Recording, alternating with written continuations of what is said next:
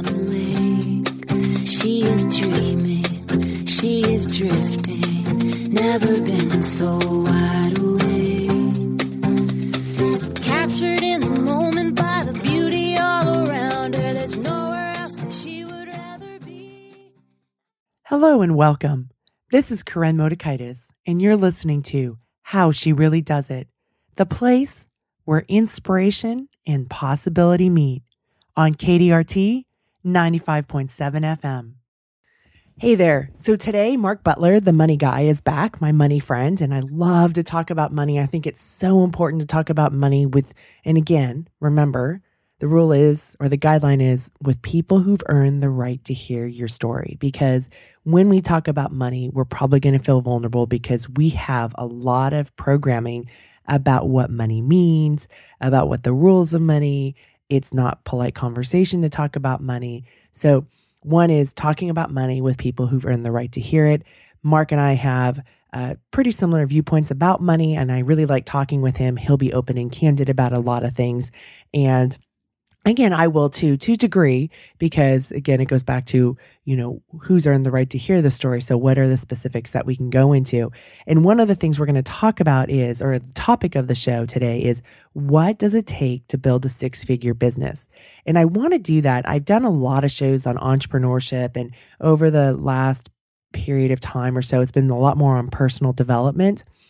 And I haven't done as much on entrepreneurship, but I mean, I am an entrepreneur. And then there's a lot of, I don't know, and maybe it's the way I click on, or what they know about Facebook knows about me, but I see a lot of like these businesses, six-figure business, that's the path, leave your job. And I've always, even when I used to do a lot of shows about leaving your job, I did a lot of shows about what does it really look, that instead of that leave your job and that net will appear, what does it really look like? So even back in the day when I interviewed Jonathan Fields about career transitions, or Marcy Albaher, there was always the practicality of it instead of the advertisement of it, the real behind the scenes. And so we're going to talk about building, what it really takes to build a six-figure business. We'll talk about concepts, and then we'll go into some nuts and bolts. And so whether or not you're interested in being an entrepreneur, and you have to understand both of our businesses, we're in this one area of the world, right? He works with coaches and I'm a coach, but it can be applied. I mean, I try to intersperse, like, when we talk about energy and when are you at your best? When are you at your sweet spot? So maybe you're a creative artist or a writer, and it can even be, if you're a teacher, when I used to teach at the college, I also knew when my optimum times of teaching classes were, which ones.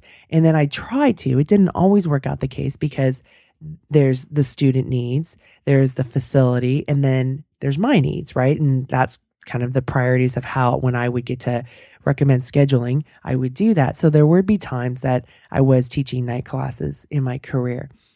But over time, I learned, okay, where am I optimal? And when you can have some input over that, right? Like for instance, I coach swimming in the evenings, because when are kids out of school? In the evenings. I could, in the mornings, I work out. Years ago, I created this, we called it the Mama Monsters, or the moms and dads. I had some parents who wanted to learn how to swim. And so I kept trying to refer them to other places, and they weren't doing it, and they kept coming back to me. And so finally I just said, I had some time back then in my schedule. I said, okay, we'll do this. And it was like 9 or 9:30 in the morning, 2 days a week, because I had the time back then. Don't have that time now. And I had a lot of parents who are like, but wait, can you do in the morning? Can you do in the evening? Well, in the evening, that was already blocked out for kids, because they can't do 9:30 on a weekday because they're in school. And in the morning, that was my time for myself, right? So could I have created this class? Absolutely. It would have created more income for the team, but it didn't fit within all the other stuff. So as we talk about this, you'll have to go through your own filters of what really works for you, and how could you apply maybe some nuggets into your own life. Even if you work in a corporate job, this can be, because it can be, okay, what does it take to build a six-figure business? What does it take to build a six-figure career? That could be the other aspect of it. And there's important nuggets that can apply. So I invite you to take a listen. Thanks so much. And let me know. Maybe I'm wrong. Maybe you have a different perspective, and that's valid too. So shoot me an email. So I will circle back after my conversation with Mark. Thanks a lot. Mark Butler, hello and welcome back. Hi, Corinne. Thanks for having me. Always fun. We get to talk about money. Mm-hmm. I love talking about money. Me too. All right. So today we're going to talk about what it really takes to build a six-figure business. And it's so funny because as I, emailed you about that topic, part of me cringes because I hate that whole idea of a six-figure business. Mm-hmm. Because I don't think that's the only way to measure success. But I also think it's important for people to start thinking, okay, if that's the level they want to aspire to, or even go beyond, like multiple six figures or seven figures, what does it really take? And who better to talk to that about than the money guy?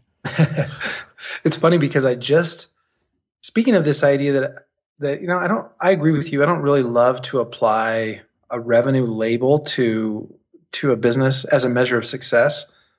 I just had a client yesterday, and we were talking about this, and we were checking in on her annual goal. And I said, "Well, do we still have the same annual goal? Where are you with that?" And she said, "Yeah, I'm still good with that." She said, "By the way, how do you think about that?" And I said, "Oh, I don't do that in that way. I build in my plan for the progress I want to make for the year, and then that turns into a revenue plan by accident. But I don't start with the revenue and work backwards. I start with the progress I want to make and build out from there." So you're process oriented then. Okay. Is that what that means? Well, I mean, so it's you're looking at, okay, what did you say? The progress that you want to make over time, and then you do the math and add up at the end of the year. What would that equal?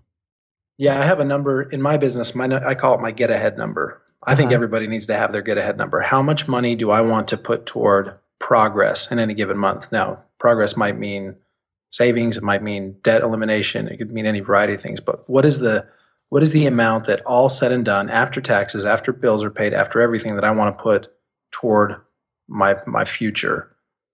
I start there.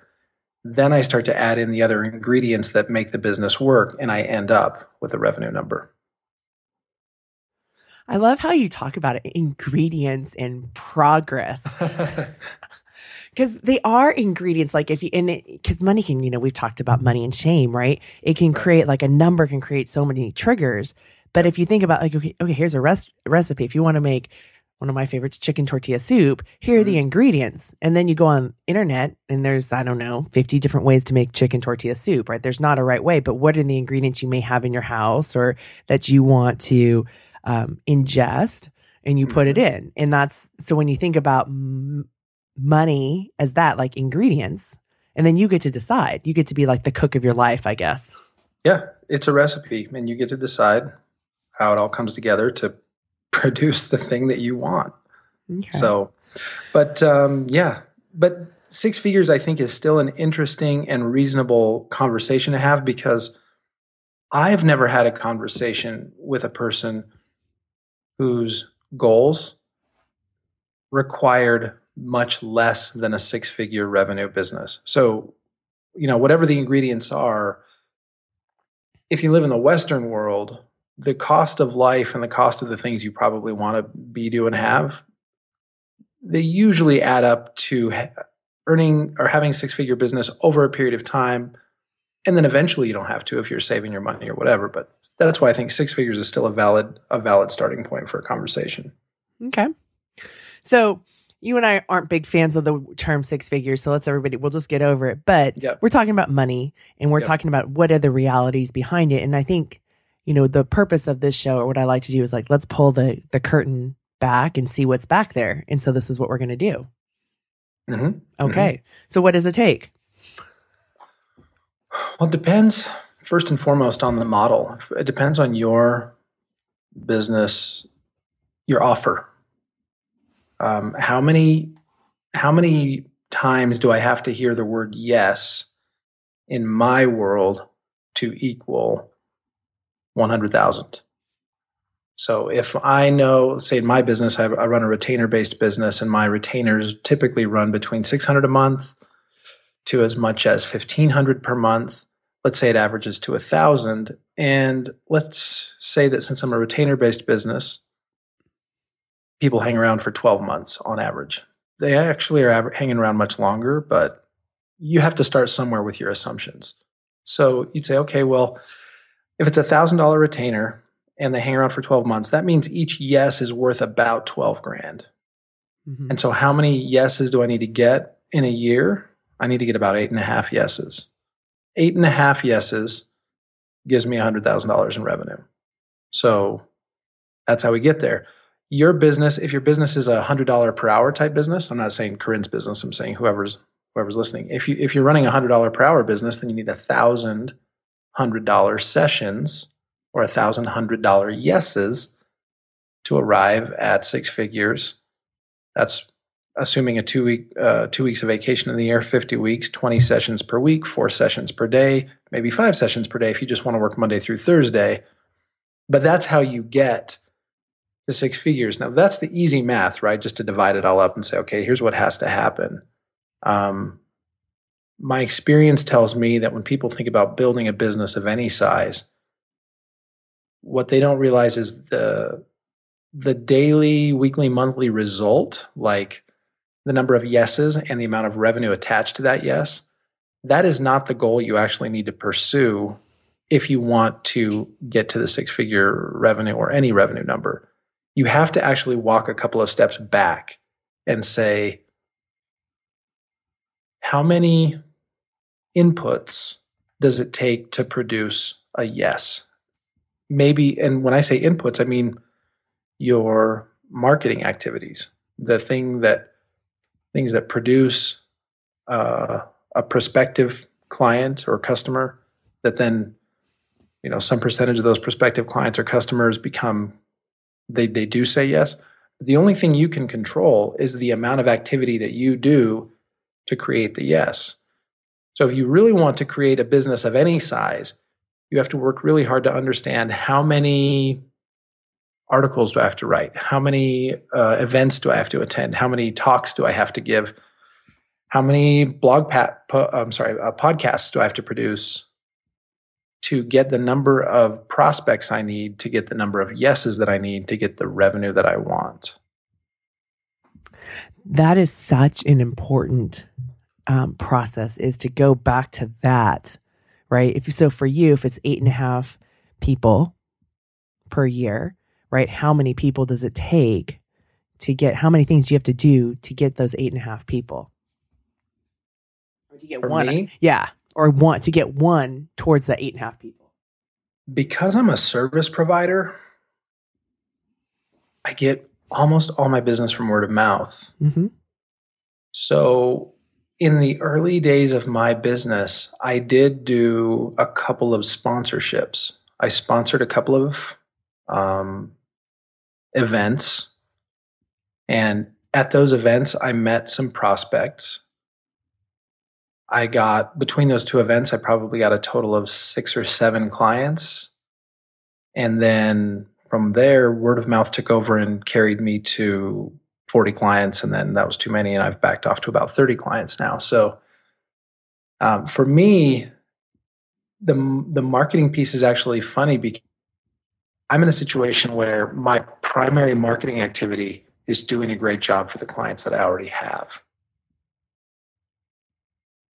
So my marketing deliverables end up being my customer service deliverables, doing what I say I'm going to do when I say I'm going to do it and doing it well. If I ever got in a situation where I had an assumed end date, like a closed, let's say I hired people or people hired me for a 3 or 6 month engagement or something like that, and then it was over, I could still rely, I think, on some word of mouth. But I think I would have to switch to more traditional marketing. So I would have to get into a mindset where I'm going to attend 4 events per year. I'm going to reach out and say hello to 3 ideal prospects per week. I'd have to switch more to that mindset. At this point, I just haven't had to because of the word of mouth. Well, and because your engagements typically don't have to end, right? Because people are going to probably work with you for years and years and years. Mm-hmm. And so then you can be selective because the capacity that you have to work with these people become such as, like you said, you have the capacity right now for 30. Right. If who could have Mark's brain. Well, it's mostly a function of the model. And that's why you have to decide what model you want to pursue. And you have to experiment with that. my model has great upside in a lot of ways, in that I tend to have long customer relationships, so I don't have to do as much marketing. The downside sometimes can be that sometimes you don't want to be in a really, really long-term relationship with a client. Sometimes you'd like to just sort of achieve a specific result, deliver it, and then move on. Also, when you're in a retainer-based business like mine, one of the biggest challenges of the model is you have to constantly keep yourself and your clients in check when it comes to the scope of the service. Because the more comfortable a client gets with you, the easier they find it to drop work on your desk. And they do it with the best possible intentions, but you have to very gently remind them, hey, that's not in my scope. I see what you need there. I'm just not the person to deliver that particular thing for you. So that can create slightly awkward conversations sometimes. Overall, I'm happy with it. But the single biggest challenge of my model is that it really doesn't scale, because I have 30 clients now. 30 clients is great. I would prefer to go to about 20 clients, because there's just only so much of me, and I don't want to outsource. I don't want to hire other consultants to work in my agency or whatever. I don't want to pursue that. So for me, the upside of the model is that it's very stable cash flow, doesn't require a lot of marketing effort. The downside is there's a very real ceiling on my revenue, my ability to create revenue. And it's interesting, because as you were talking about that, I was thinking about, it's like, if you own a building and you have so many office spaces to rent, that's your capacity, right? And so again, like I do jokingly say Mark's brain, but really that's what they get. And how much of your ability, like where is that sweet spot of your brain working really well that's beneficial to the clients? And, and I think that part becomes important, because, a lot of times when people are like, oh, the sky the limit, or we want to leverage and stuff. And for me, personally, not personally, but professionally, the relationships that I have, I like that long-term relationship. I mean, whether it's even with my dental hygienist, I've been going to him for 20 years. I don't see anybody else but him. And the office is great, but I have a relationship with him. He does not shame me if I don't floss my teeth.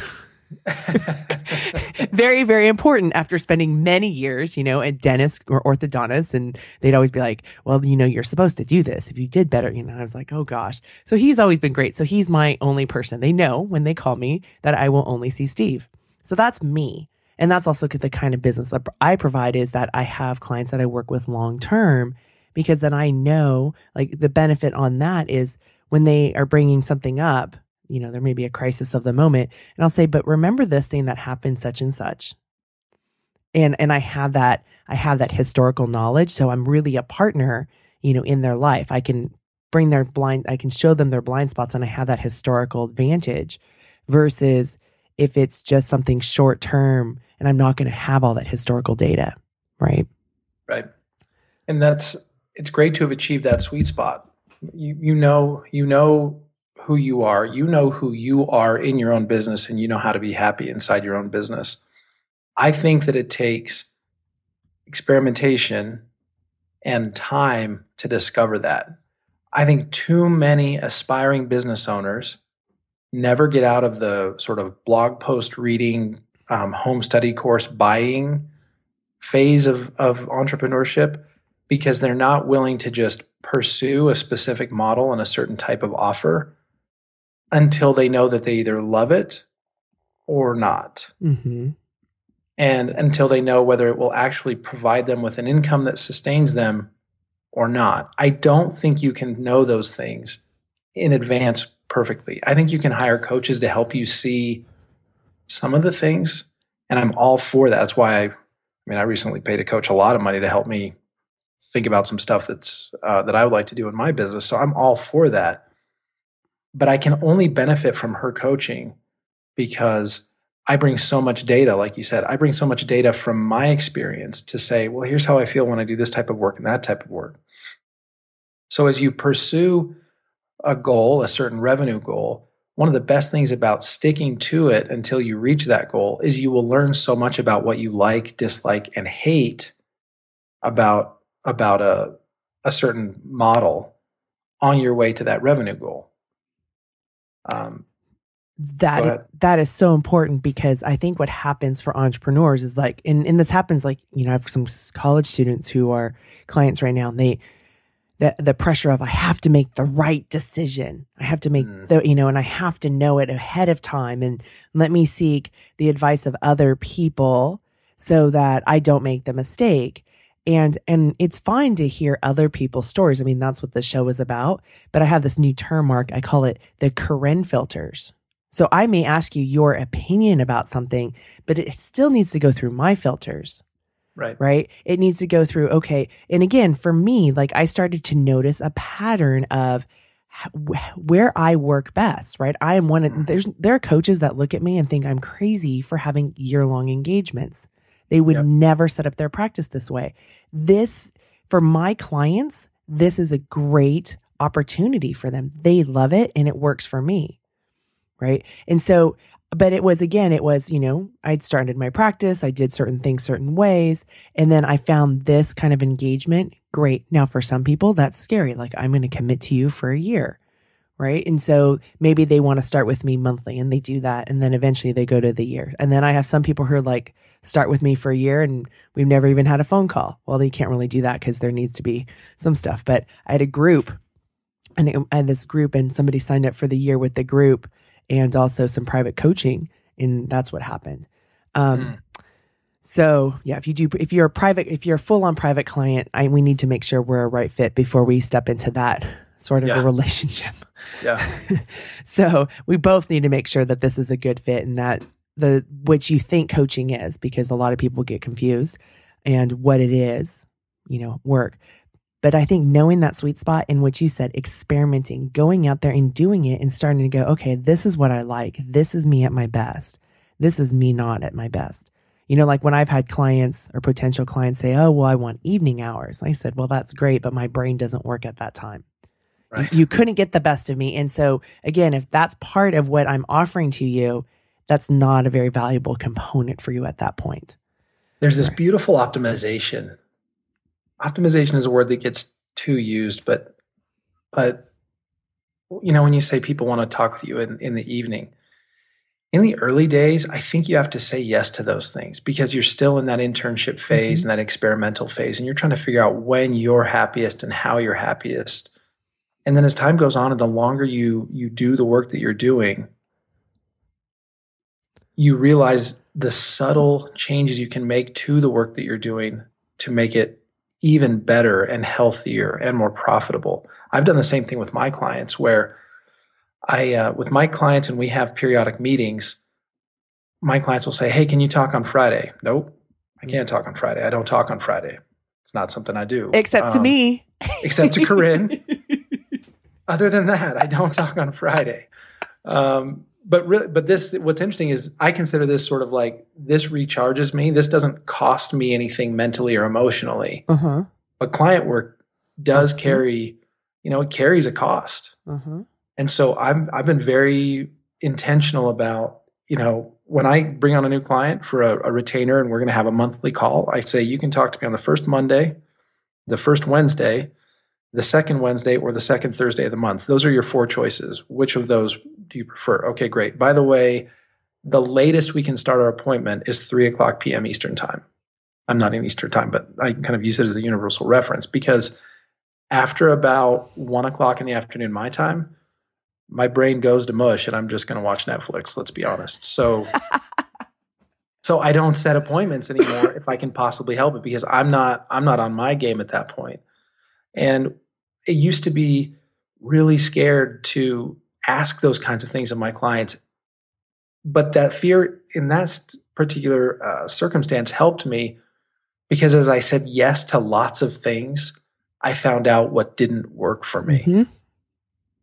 So there was I want to give credit, because I heard this from somebody else on a podcast recently, and I can't think who said it, but the idea was basically, in the early days, you do need to give yourself an opportunity to get a little bit overwhelmed, so you can discover what really overwhelms you and what doesn't, where you're good, where you're not good. and then start to adjust accordingly. That's why it's so brutal if you never get out of dream mode where you're reading blog posts, buying home study courses, planning. If you never get out of that, you'll never actually find out what really doesn't work for you and does. And so you'll never go ahead. It's what Stephen Pressfield says, you have to do the work, right? And as you do the work, and you have to do the work and be willing to make mistakes. And I mean, obviously you and I don't want to make mistakes with our clients. So that's what I'm saying. But you start to, because I think when I first started out, there was late evening calls, or not late evening, but 5 o'clock client sessions or 6 o'clock. And there's no way I will do a 5 or 6. My brain is not working anymore. But right. I had to go through that experience. And then, and I worked really hard to deliver it. So I still delivered, but the amount of energy that it consumed was exhausting. Yeah. Right. And I think that's what we're talking about is like, okay, when people can work with us in our prime, and it doesn't even have to be like you and I are service providers, right? We work one-on-one with people. But if you're an artist, or you're a writer, or a musician, or whatever, when are you in operation at your best? And so like, even for me creatively, I do my podcasts or my shows in the morning. Because in the evening, my brain doesn't work. That is the time for me to be on the pool deck, because my brain can get re-energized by being around other people and kids and all of that. Right. But in the morning, that's a great alone time for me. And I really work on that for like when I do my minisodes or when I do interviews, I try to get them all done in the mornings on Fridays. And then that way my brain is not taxed. I think it's important for people listening here to understand too, that in my opinion, you need to have the pressure of money and delivery on that creative time to discover which creative time actually works for you. Here's what I mean. If let's say that I'm not in a stage where I'm actually asking people to pay me for things and I'm trying to discover what are my most productive hours. Well, I think you can make some discoveries, like some people say, well, I write best late at night. And so I usually write from 10 at night till 2 in the morning, which I think is pretty common with writer types, programmers, people like that. But I think you have to get yourself in a situation where you're being paid for the work, because having the pressure of delivery when you're being paid changes the feeling. It changes that energy that you're bringing to that work at different times of the day, different times of the week. So again, you just said it. You've got to do the work. You've got to get paid. You've got to ask people to pay you to introduce that pressure so you understand when you're best under that particular pressure. So for me, it just continues to come back to whatever revenue goal you have, pick a path, pursue that path to success. Even pursue it to feeling a little bit overwhelmed and a little bit overworked, and then start to really discern, where am I happiest? How am I best? How do I do my best work? Because ultimately where we need to end up is a business that pays you the amount of money you need and want and keeps you healthy and happy. Not too many people actually have both of those things. What do you mean? A business that provides them the living they want, but also health and balance and satisfaction. Why is that? Because they skew too much in one direction. So people will pursue either side too far. So on the money side, take me a few months ago, where if you were willing to pay me, I would say yes. Oh, you'll hire me? Great. I'll take you on. I didn't really give any consideration to my capacity, the number of hours I was working. I was very, very revenue focused. That had benefits because my revenue climbed quickly, and I'm able to save money and make progress in my finances, and I have all these good things happening. But classic cliche, I was having to get up and work early in the morning. I was having to work late at night, and it was becoming an all-consuming thing. So I did let myself get into that overwhelmed position, and I learned from it. And what I learned was the parts of my business I like and the parts of my business that I don't. And I started to use my pricing to throttle my client count. But for that time, I was pursuing revenue almost at all cost. And that gets unhealthy for obvious reasons. It's also unhealthy to pursue an idea of balance at all cost. And when I say balance, I'm kind of throwing up air quotes around that, because for some people, balance actually means not working. That's what they mean when they say, well, I need to have balance. What they mean is, I don't really want to do anything hard. So the reality of not being willing to do hard work over an extended period of time is you will not have the income you need to live the life that you want and that you need. And what I mean by that is, if you're not willing to do hard work over an extended period of time, there's no way you're going to produce the income that you need to have the savings you need to eventually have the choice not to work. So the balance comes in making enough money and staying healthy, and just sort of having those things be your two scales. And those things are kind of constantly leveling each other out, but neither one can be neglected. Well, first off, let me talk about balance, because I have a lot to say about that. Okay.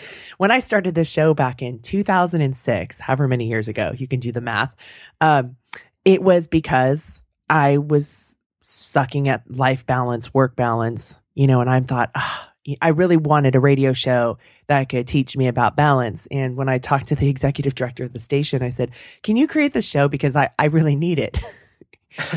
I seriously said that, because I was like, I'm messing up I can't keep all the balls in the air anymore. Things are breaking. I need somebody to teach me about balance because I'm doing it the wrong way. And she said, well, you should pitch the station and create a show. I was like, I don't know anything about radio. What could I do? So now we're close to probably 500 episodes. And, what I've learned is, through all the experts that I've talked to, all the entrepreneurs, all the research, I don't believe in balance, this whole pursuit of life balance. I think there's professional and personal integration and how you integrate it in a day-to-day life. And then the other thing that I've had to overcome is this workhorse, because I'm pretty tenacious. I mean, I have this hardcore work ethic, and I still, work a lot. But I'm not a factory, right? I can't think, I should be in operation from 7 a.m. until 7 o'clock at night, or 9 o'clock at night, or midnight, or whatever. And I'm going to be functioning the same as I was at 7 a.m. That's just not possible. So I've had to look at, okay, what is the ebb and the flow of the week look like? And Fridays, I tend to be more tired than on Mondays. Right. Mm-hmm. And like you said, Fridays, I can do these interviews because it's fun to connect, and I don't have to I have some leadership energy, but not like I do with the client, or even not like how I do it with the athletes. Right. Mm-hmm. And so I check in to see, where am I just emotionally? How am I doing? How's my well-being doing? And what buckets need to be filled? Right. And then I look at that along with my to-do list. So this whole idea of balance, and you said it's balance, typically is people not wanting to work, right? Like when people have this pursuit of balance, balance means you're staying still, you're not moving. And really where growth comes from is when we go through struggle. Now, I used to be a really good drama queen. We don't need to have struggle 24/7, right? Because that's exhausting. Right. But knowing when we're going to have struggle. So for me, again, there is some struggle in an interview, right? That happens because you don't know what the guest is going to say. Where is this going to lead? So my brain is really working. Whereas Friday afternoon, my brain is done. This is where I can answer emails, like the stuff that's not as important. And so again, the whole idea of balance is, I think we sometimes look at financial pie charts and think that's the way our life should work, instead of kind of what is the flow over the course of a day? What is the flow over the course of a week? Maybe over the course of a month look like? And, where do you maybe need to be refueled, and where can you extend yourself? And again, there's also this idea of living in the real world. Sometimes, there is, I don't really have crisis in my coaching business, but when you're lead an organization such as I do, all of a sudden there's something that may be out of your control, that you have to have a meeting with the facility or something. Or there's a kid that is in a situation, or, so there's those things that become, the boundaries are more blended, if that makes sense. I think I hadn't heard it put that way. I think the word integration is so much better. I have often thought when people talk a lot about work-life balance, I always think to myself, you must not like your job. You must not like the work you do if you feel like you have to really partition, like get away from it so aggressively. And that's how I feel people are talking when they're saying this work-life balance thing. Like, well, I got to get away from that. Well, I like to be integrated. I find myself thinking about my work when I'm not doing my work, but I'm not thinking about it in a negative way. It's creative, it's engaged, it's aspirational. I'm excited to get back to work when I'm not working, and I'm also excited to stop working. When I stop working at any given moment, it's like, well, I'm going to stop working right now and go throw the football with my kid. That feels integrated to me, and I think that's a great way to put it. But what I really like is what you said about struggle, because when we talk about the whole theme of this conversation, reaching a certain revenue level, I think it's really important for everybody listening to understand that whatever you read, whatever sales copy lands in your inbox is mostly what I'm saying. Anybody who has achieved sustainably a high, what seems like a high level of revenue, they struggle for it. They struggle. The struggle is never over for them. So if they convey an attitude of, I've got it all figured out and it's all easy at this point and I just flip it all on autopilot or whatever, it's just not true. And the reality is you wouldn't want it to be true, because the struggle is where the growth happens.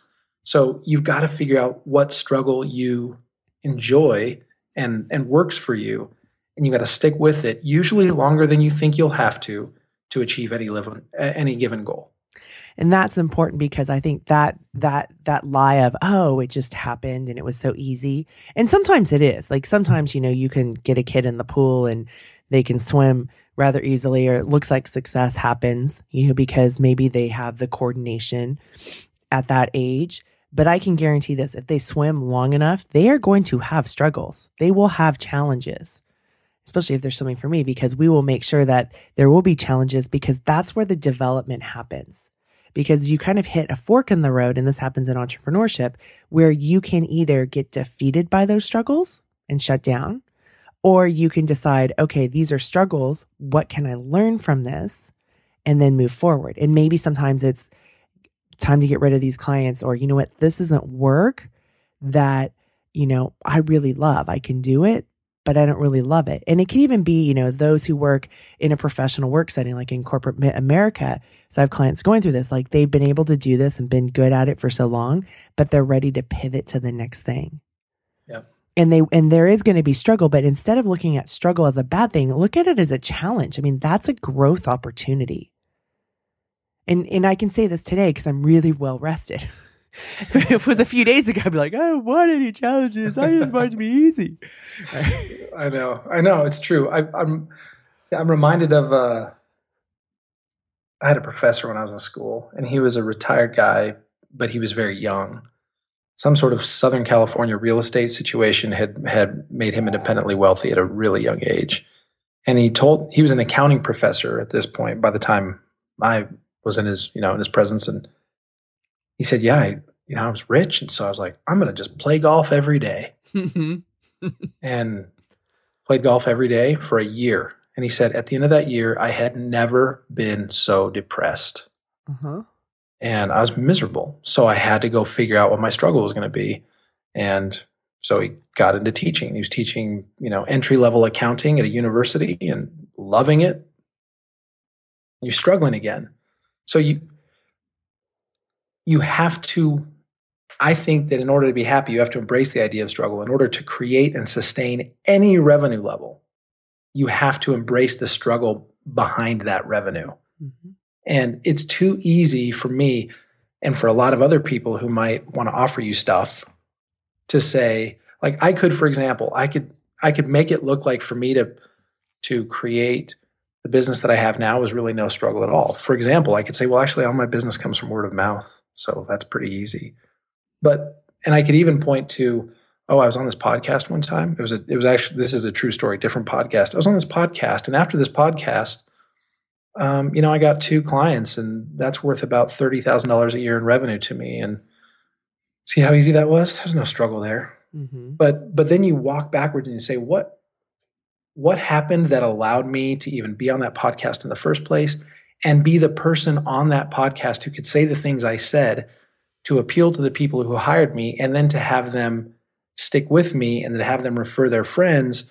All of that could only happen because of the struggle that started in 2004 when I got into the working world in the first place and was in commission sales and was terrible at it for a while, and then got good at it, and then learned copywriting. And then, all these things that I went through that were struggle and painful and stressful set me up for that one moment on that one podcast so that I could have the result of having these people pay me and have it be worth $30,000 a year. But I could cheat, and I could write a little copy, and I could say, well, I'm going to teach you how to get on podcasts. Right? And it's going to be so easy. And you're like, see, it's not a struggle. Look how easy it was for him. And I bought his ebook about it. Mm-hmm. But the reality was, my ebook would have to have this very honest preface like, start 10 years ago, suck at everything for quite a while, make a mess of it all, learn stuff, fast forward, then you finally get to this result. But I'm grateful for that struggle, and I engaged in that struggle the whole time. And you want that. You have to do that. Stay in the struggle so you can have whatever result that could produce 5 years, 10 years from now, while it's also paying your bills today. Mm-hmm. Well, again, a few days ago, I didn't want any struggle, but I was also really tired. My energy was depleted. And today, even though I've been up since 4:45, I'm revived, right? Like, I have energy. I'm just excited. And I really embrace the struggle. So a lot of times it goes back to the mindset, which we've talked about and which I talk about so often, is what are the stories you're going to tell yourself about the struggle? What do you make it mean? And I think this is an important concept about what it takes to build a 6-figure business, is that, and for any level of success in anything, in any arena, is that there's going to be struggle. A marriage, there's going to be struggle. If you are a parent, you will get your butt kicked and struggle. Right? Because as soon as you think you've mastered it, the kids are doing like a 180. I remember when my kids were little, I was like, yes, I figured out the sleep thing, or I figured out the bedtime routine, right? Like, I've got it. And then boom, they would change it. So, and now I have teenagers, and that's a whole nother struggle. But when you can embrace the struggle and say, okay, this is it. What can I learn from this? And how do I move forward? That becomes really important. And that's, I think, an important aspect about this whole 6-figure business. I keep putting the quotes up because I really don't like that term. But, right. Is the embrace the struggle that we were talking about. So I'm glad that you pointed that out, because that's really important. Absolutely. Now, these things are all pretty conceptual. What we've talked about, embracing the struggle, and we've talked about picking an offer, sticking with the offer. These are all conceptual. But if people want me to be very nuts and bolts for a minute here. Yes. Having worked with as many business owners as I have some things to say about what I think it takes to get to any level of revenue sustainably. Now, that my world is mostly the coaching world, and so go with it. Go with what you already know.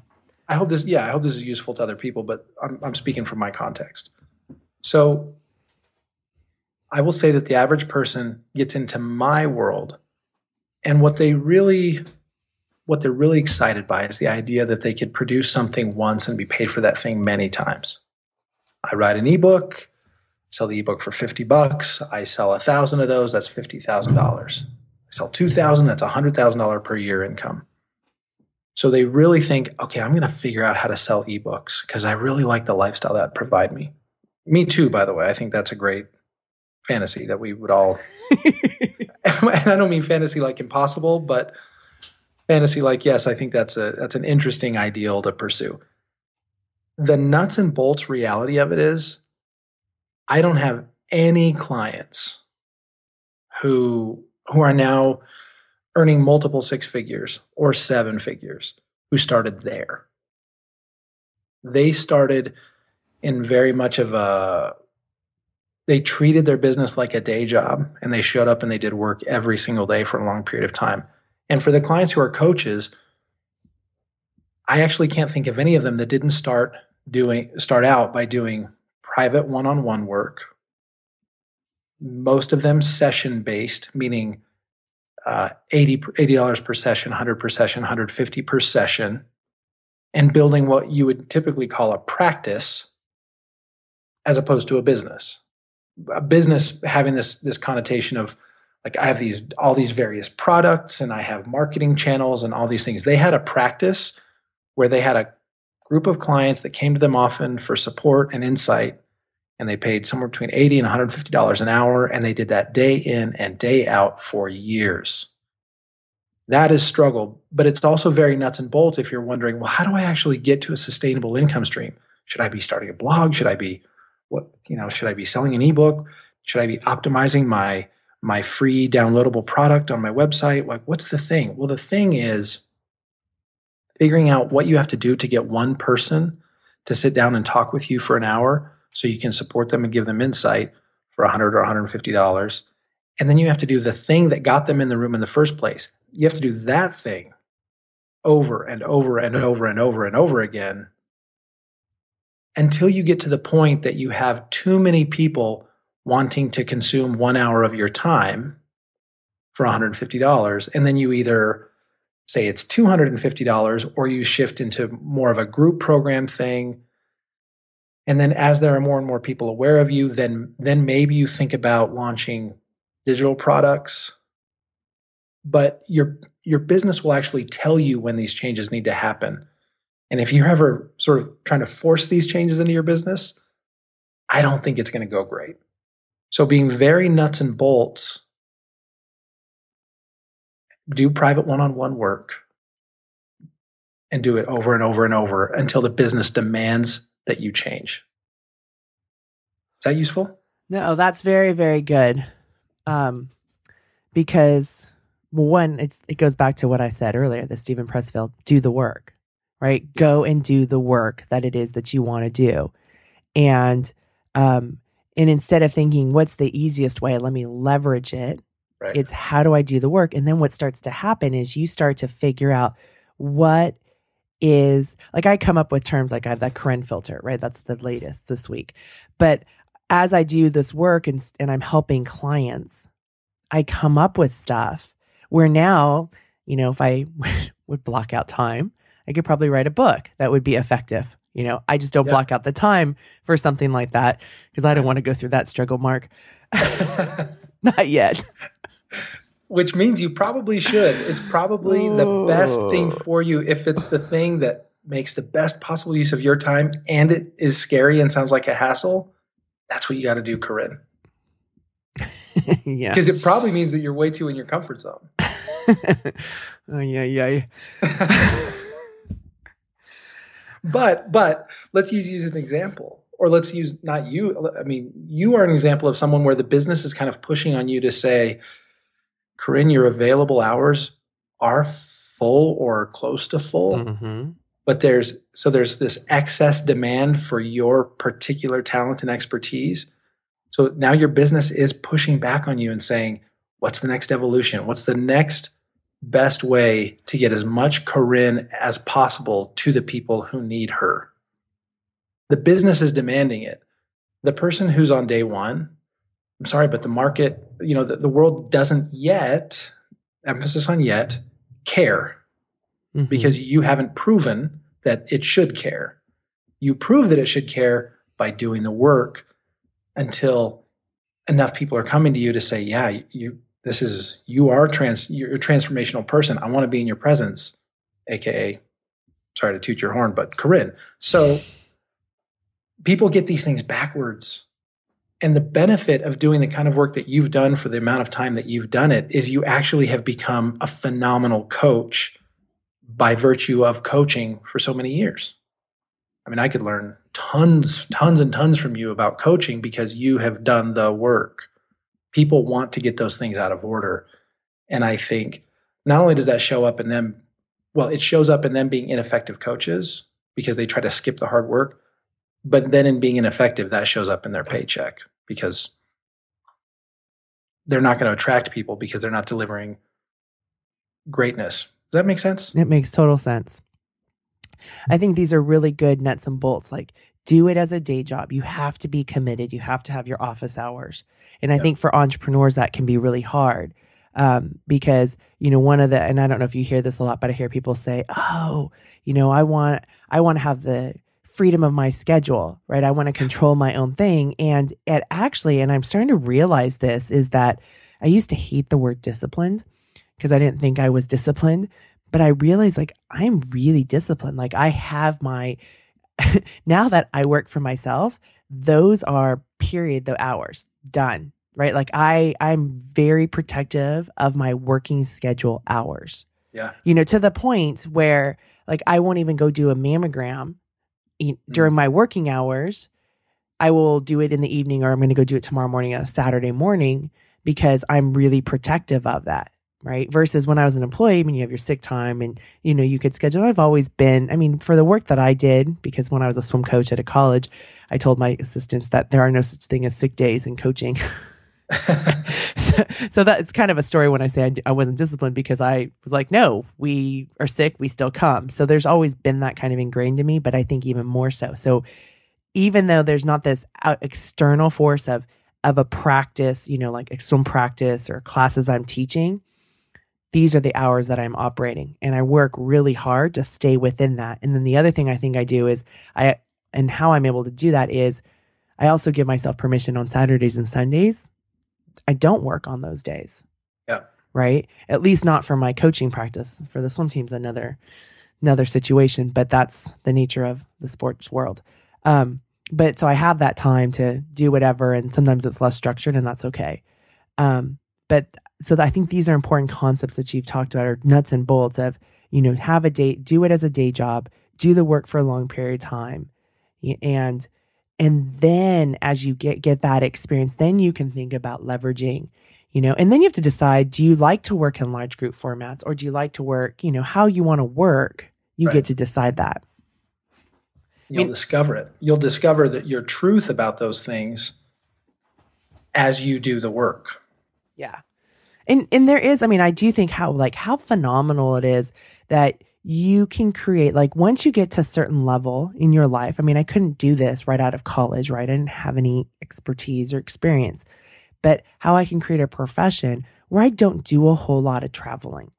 My traveling engagements are very limited, and same with my speaking. I'll do some speaking, but it's around certain sectors of time that I'll do it, and also certain distances that I'll do it. And where there's some people that really love to travel, and they can create that kind of a lifestyle for them. I think that's the beautiful thing about this world of work that we now live in, that Dan Pink has been talking about since whenever he wrote that book about the world of work. But so it's been something that's been ongoing. We do get to create it, but it's also about knowing what is your sweet spot. So not what's Mark's or mine, but what's yours. And you only find it in the work. You can't sit in a chair and think really hard and discover that truth for yourself. You can't. You have to do the work to discover it. And that's what people don't want to admit. They don't want to own the fact that you have to do stuff and discover that you hate it in order to truly understand what you love. And that, I'm with an executive coaching team, and we have a contract with a college, a university, and so we're working with their students. And it's so interesting because the questions that I get from the students are very black and white, because they want the right answer. And I say, well, an internship is about going out, and it's an experiment. Is this something that you like to do? What are you learning, right? Because it's also about you learning a skill set. So you're going out and you get to practice, and it's not like you're getting married for the next 40 years. Right. It's a short-term engagement. It may be 9 weeks, 12 weeks. It's going to depend, but it's a short-term engagement, either for free or for maybe lower pay. And you get some job training, and you get to experience it, and they'll get you for maybe less labor, and to do stuff, and then you get to test it out. And I think that part becomes really important. So even for people who, maybe are in the career world, right, the corporate world, and they're thinking of, I want to do something else. So maybe they're not coaches, right? But they want to do something else. Well, what can you do? Like I love, my friend Pam Slim says, have a side hustle and go and experiment, because you can have this idea of what it is, but I can tell you my idea of what my coaching practice was going to look like and what it looks are very different. I thought I would want to speak a lot and travel a lot. And the thing is that I kept traveling and I'd have all this dread the night before I was traveling. I'm like, and I started to notice that I was always just cranky before I was traveling. So I don't like to travel. It took me probably 3 years to figure this out. I'm a slow learner. So it took me a while. And finally I was like, wait, I don't like to travel. I don't like to be away from my family. So now I'm more selective about my engagements. And again, I'm looking at my engagements between now and through middle of May. And I'm like, oh gosh, here we go again. How did these things get on my calendar? And I put them on there, right? And so there's some stuff I've said definitely no to, because again, it's another thing of travel, and I weighed it and it wasn't worth it for that opportunity. So, but again, that took me 3 years to figure out. And I think I'm a relatively intelligent person.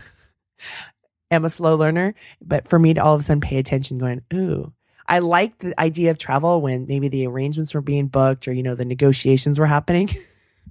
Right. But when it happened, ooh. Right. And you had to do it to know. Yeah. I couldn't have, the idea that I had and the reality, there was a huge gap. So I had to do it. So thank you so much, Mark, for being here today. Always fun. Very fun. Thank you. All right. So that was the conversation about what it takes to build a 6-figure business. And remember, it can also be, what does it take to build a 6-figure career? And one thing that I want to say is understand the why. Why do you want to build this kind of an income stream in your life? What is the promise of that?